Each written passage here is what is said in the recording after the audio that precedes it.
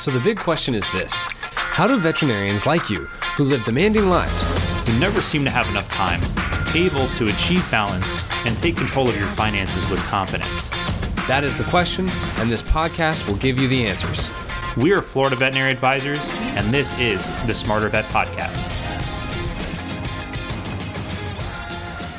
Hey, Smarter Vets. Welcome back to another episode of Smarter Vet Financial Podcast. This is one of your hosts, Tom Seco, and owner of Florida Veterinary Advisors.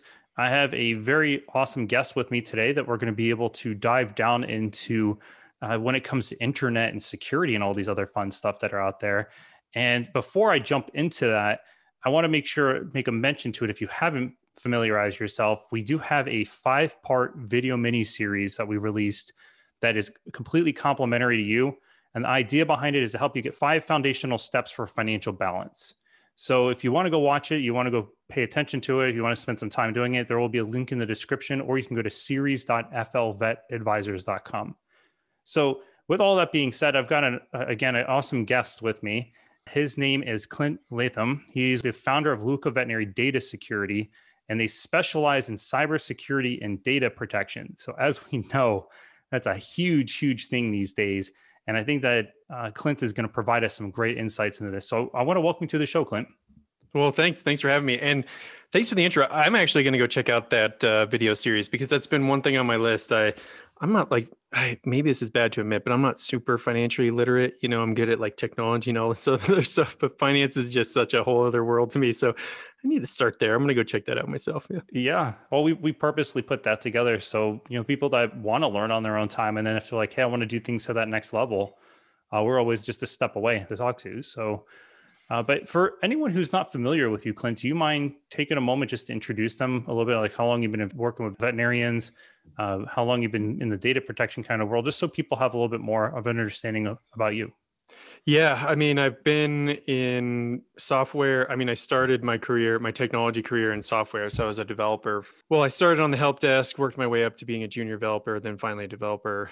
So all in all, I would say between cloud technologies, networking, and software, I've been in technology for a little over 15 years at this point.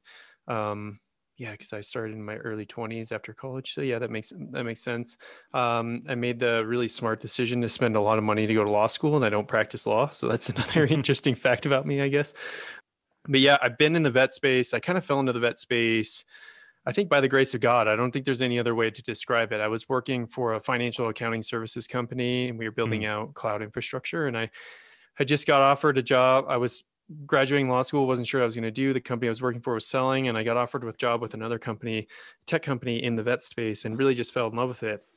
And over I think it's been four or 5 years now. I have to go back and do the math, but yeah, I just started working with practices. I really fell in love with the industry. Like all of my best friends are in vet med. Everybody awesome. That I deal with on a close day-to-day basis, and my closest colleagues are in vet med. And so yeah, I wouldn't change it for the world. And I got involved in the speaking circuit a little bit and going to all the different conferences. And I just saw a need in the market. I just saw we have seen a grow in cybersecurity, especially with COVID. The FBI report has been a 400% increase just in the United States alone. When I look at the statistics and you average out the total number of vet hospitals that are in the country, and you look at the total number of small businesses, and you kind of do some basic math, a small business gets hit every 39 seconds by a cyber criminal. So if you do the math on that, I think 2.5 veterinary hospitals a day get hit by some sort of cybercrime. Wow. And I just saw a spike in very specific targeted attacks towards vet hospitals, areas that they're specifically weak in. And so I saw a need. And so I just decided to hopefully fill that gap, and mostly to kind of look after my friends, like almost like a good big brother. I had the resources, I knew the tools, and yeah, made the leap to start Luca Veterinary Data Security. And so far things have been going good. So it's a little bit of my background. That's really exciting. And I've always found that very interesting about you with your attorney background. I would say you can definitely be able to argue both sides of a lot of things, and gives you a whole different perspective, right? Yeah. I'm a sucker for debate too.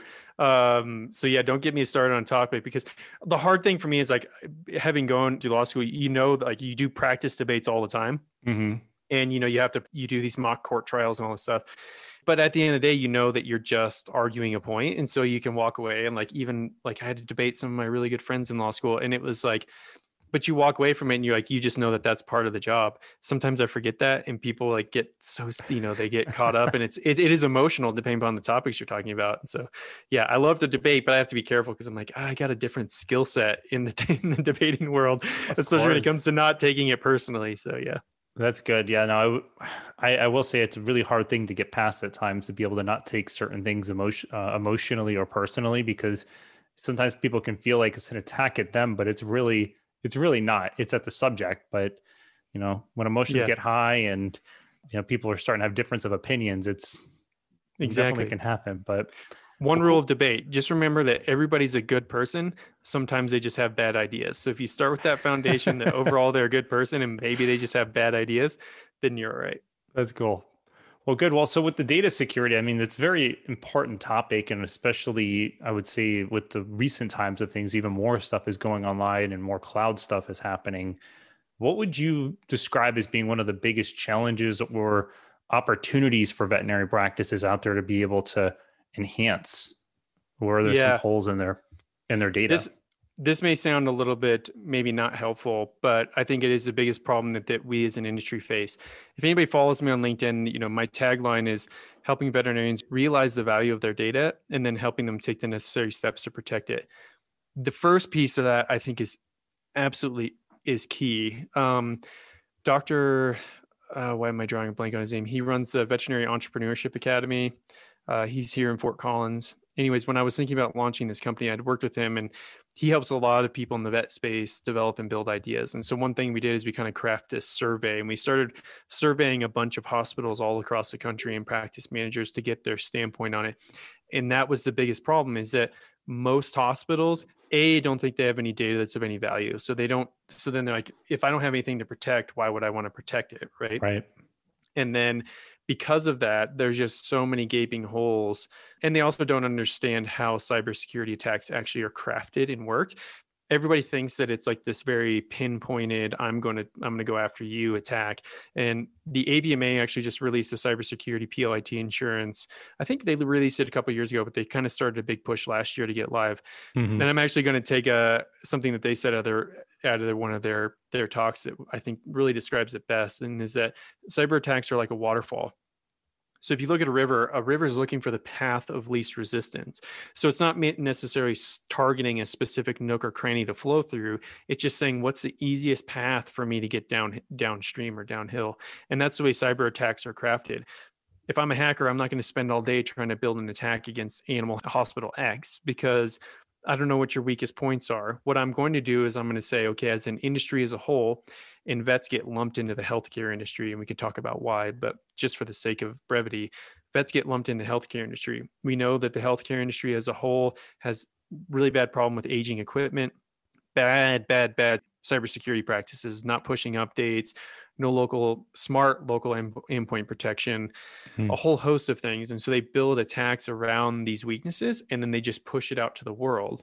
And if you're the path of least resistance, that's how you're going to get hit. Now, we have seen, as I mentioned a little bit earlier, we have seen some attacks that have been targeted specifically to veterinary hospitals just because of the way the attacks have been crafted. But as a whole, that's how cybersecurity attacks work. And the industry just doesn't realize that. So when it comes to with records and information that is going out there, because of course there are a lot of practices that are still doing things by paper. And I would imagine that there is going to be a trend where more and more of it is going to be electronic type storage.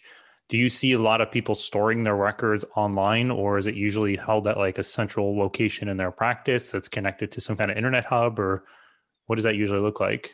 Yeah. So, I mean, most practices are going to use some practice management system. Mm-hmm. Right now, it's kind of the big three. You have Avamark, Cornerstone, and Impromed, which are all the three local ones. So that requires a local server. So that data is going to be housed in a local server on site. Over the last number of years, we have seen a big push, and it'd be interesting to see what some of the market share numbers are from some of these cloud-based practice management systems, where you basically use a web browser to access your data. Right. And so at that point, they're leveraging some sort of cloud service to store that data. And, it depends on which software provider you go with as to where that data is actually going to sit. But just for the ease of argument, I guess it would be somewhere in a data center somewhere.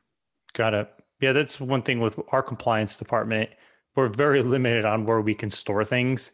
And I know one of them, the one direction they're trying to go is a OneDrive for like client records and information. I still question all of that stuff because anything that's out there can be accessed at some point or another. But of course, the ones that are always looking at the security and being able to enhance things and as things change, because I would say there are different hackers and people out there that are very aggressive and trying to figure out any loophole possible to get in. Yep. So, And actually, some of the world's best hackers aren't that tech savvy, which may sound really weird.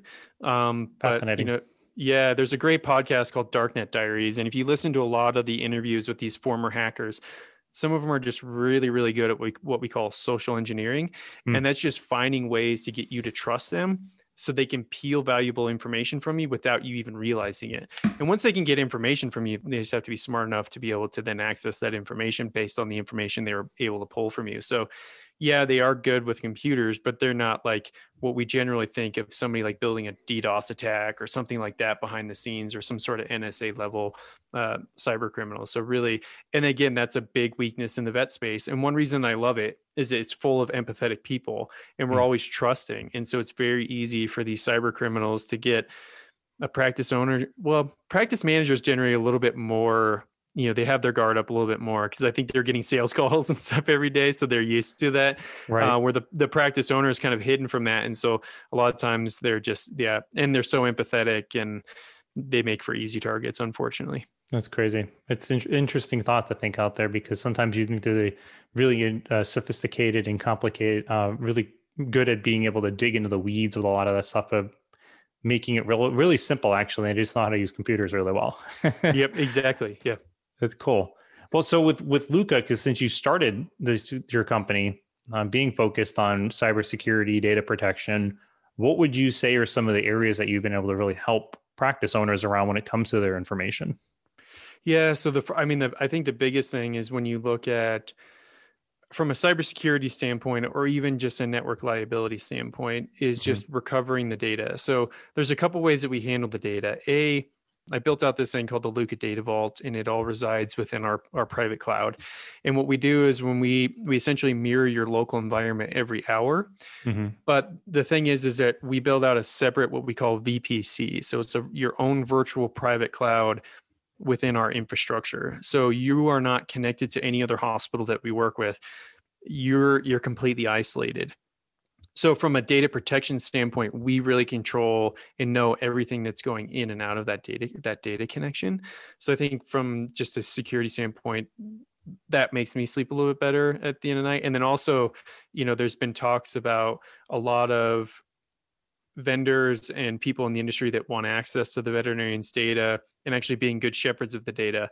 And one of my passion projects has really been also to help kind of educate and help the veterinarian realize that they do have data that's of value. And there's a lot of people that want it, and you got to choose the right vendor. And so with that, I also have to be a good shepherd of that data. So yeah, we replicate that environment every hour. So what that means is that if the server were to crash, if you were to get hit with ransomware, you name it, as opposed to being down for four to 14 days, trying to just get something live so that you're somewhat functional again. I think if you look at, we're working with a hospital now that they got attacked last November, and they finally reached out to us because they are still trying to recover from it. And so they thought they had proper backups. They were using one of the bigger practice management systems, their backup solution, and they're still missing data, and it's still a nightmare. So yeah, we can take that down to roughly 15 minutes. We say an hour in the SLA, but generally it's about 15 minutes because you click on, the receptionist would click on an icon on her desktop, and it takes a little bit, all those resources kind of sit idle, so you don't have to pay for it until you need it. And so it takes it a couple minutes to spin up, but once it spins up, you have an exact replica of everything that you use locally just in our cloud. So worst case scenario, it's 3:00, your server gets hit, you get hit with ransomware, you could still log into your Luca Data Vault, access all your data, figure out, move patients through the hospital, do everything you need to do, kind of limp along until you can figure out a right solution to put in place. Because that's the other thing. You don't just want to slam a solution in place. So I'd say that's been the biggest thing that we've done. And then of course we have our cybersecurity suite. So, just protecting the underlying hospital. Those are kind of our two core values, but we help with a whole host of things. So when you first talk to a practice owner and you're looking to analyze these things, like what's usually the first step that you do to try to engage with them, and how does that process usually look like? Yeah, I mean, generally what we need to do is kind of get in there and do what we call like an IT health assessment. And so Hmm. we essentially go in and we look for all these gaps, right? We look at your data backups. We look at all these things that we know are a cybersecurity risk, and then that are also a risk from a budgeting and planning perspective, because most hospitals, they don't think like a C-level executive, right? Like they don't think about how to proper technology lifecycle management, all of these things that a whole host of other businesses and or industries are doing. So we look at all those gaps and then we say, okay, here we kind of give them this like nice organized sheet that has all these like, green check mark.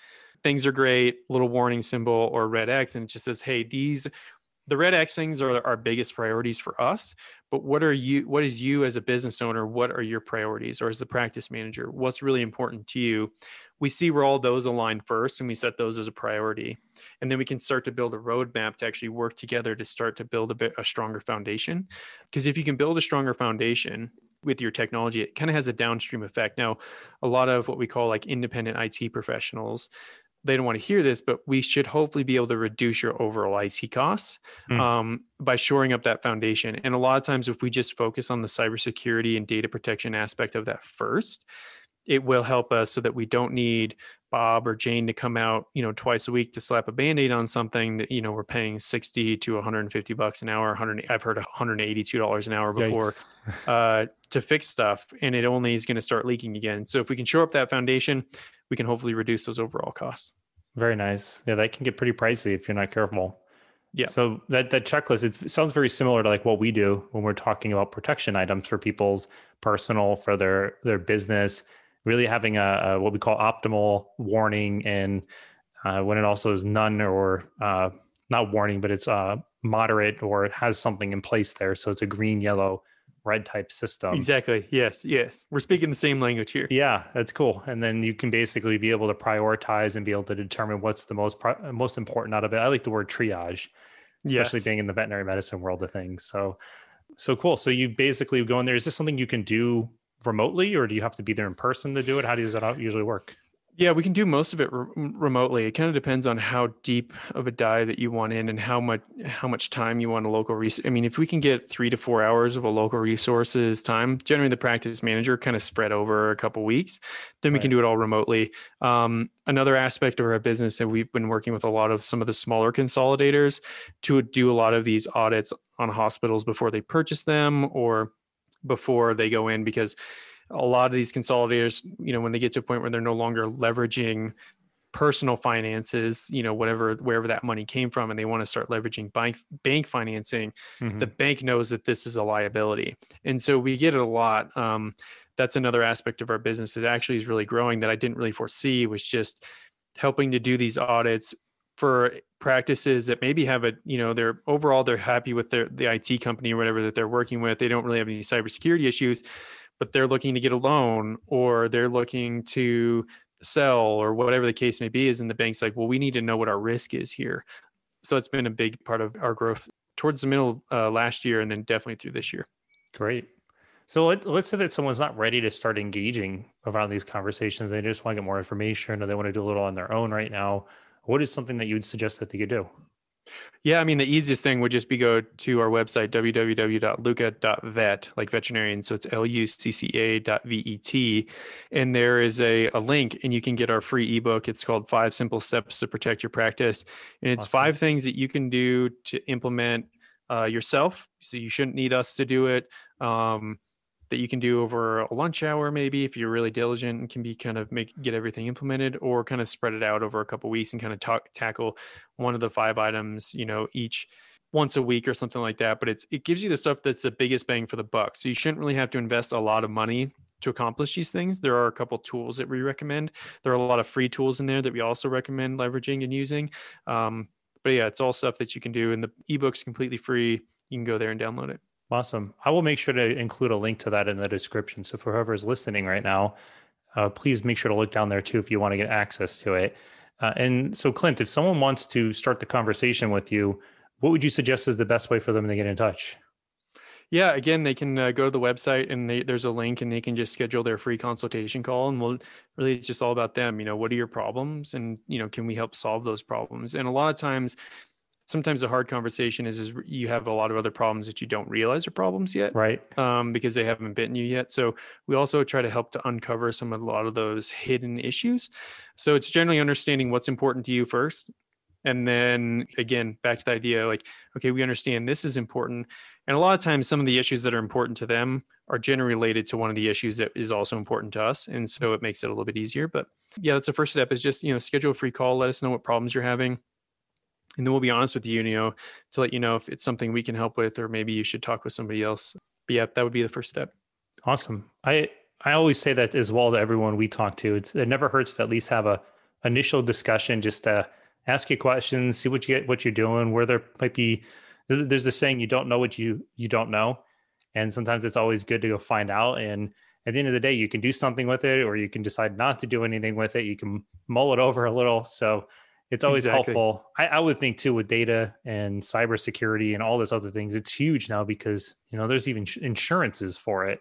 Yeah. Which has become even a bigger discussion. So I think which is an interesting point. We're actually looking at now providing insurance level based audits. So if you do have cybersecurity protections, a lot of times you'll have that protection, but then if something happens to you, they won't pay out the claim. And what's interesting about the AVMA, just because you're a numbers person, I think their average claim right now that they mentioned last year in 2020 was $133,000. Wow.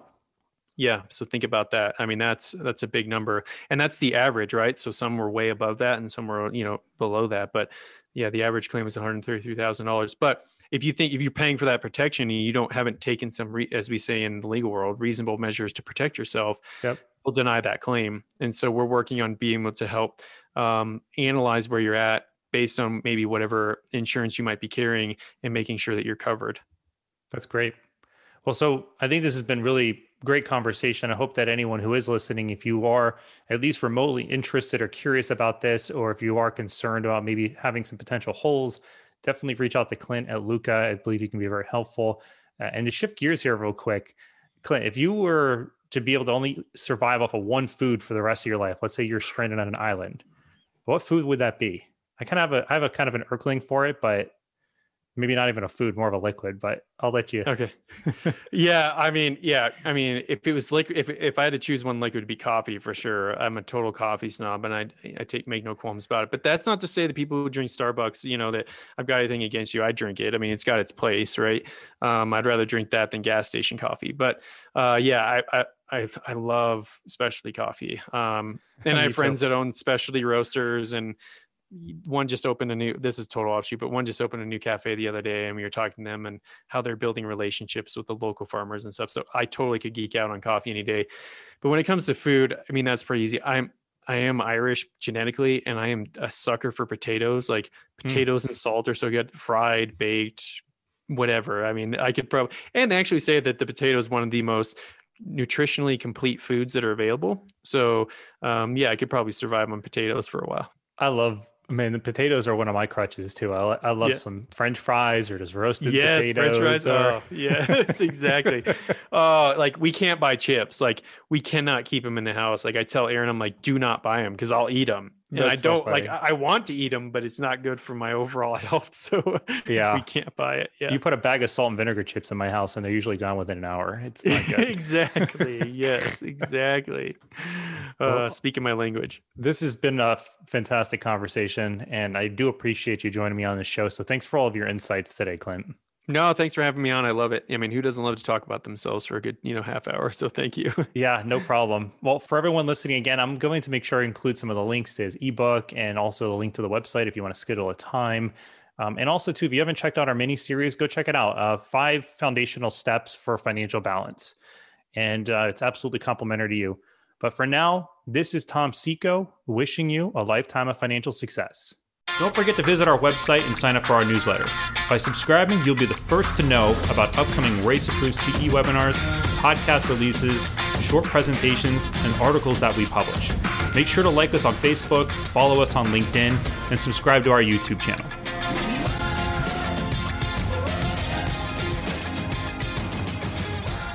CJ Burnett and Tom Seco are registered representatives and financial advisors of Park Avenue Securities, LLC, and financial representatives of the Guardian Life Insurance Company of America, New York, New York. CJ Burnett's and Tom Seco's California licenses are 0K79676 and 0K80141, respectively. Security products and advisory services are offered through Park Avenue Securities, LLC, a registered broker-dealer, investment advisor, member of FINRA and the SIPC, and a wholly owned subsidiary of Guardian. Florida Veterinary Advisors is not an affiliate or subsidiary of Park Avenue Securities or Guardian. This podcast is for information purpose only. Guest speakers and their firms are not affiliated with or endorsed by Park Avenue Securities, Guardian, or Florida Veterinary Advisors, and opinions stated are their own. This material is intended for general use. By providing the content, Park Avenue Securities, LLC, and your financial representative are not undertaking to provide investment advice or make a recommendation for a specific individual or situation, or to otherwise act in a fiduciary capacity. All investments contain risk and may lose value. Past performance is not a guarantee of future results. The individuals associated with Florida Veterinary Advisors do not maintain specialized licenses or qualifications for the financial services provided to veterinary professionals. Florida Veterinary Advisors is not registered in any state or with the U.S. Securities and Exchange Commission as a registered investment advisor.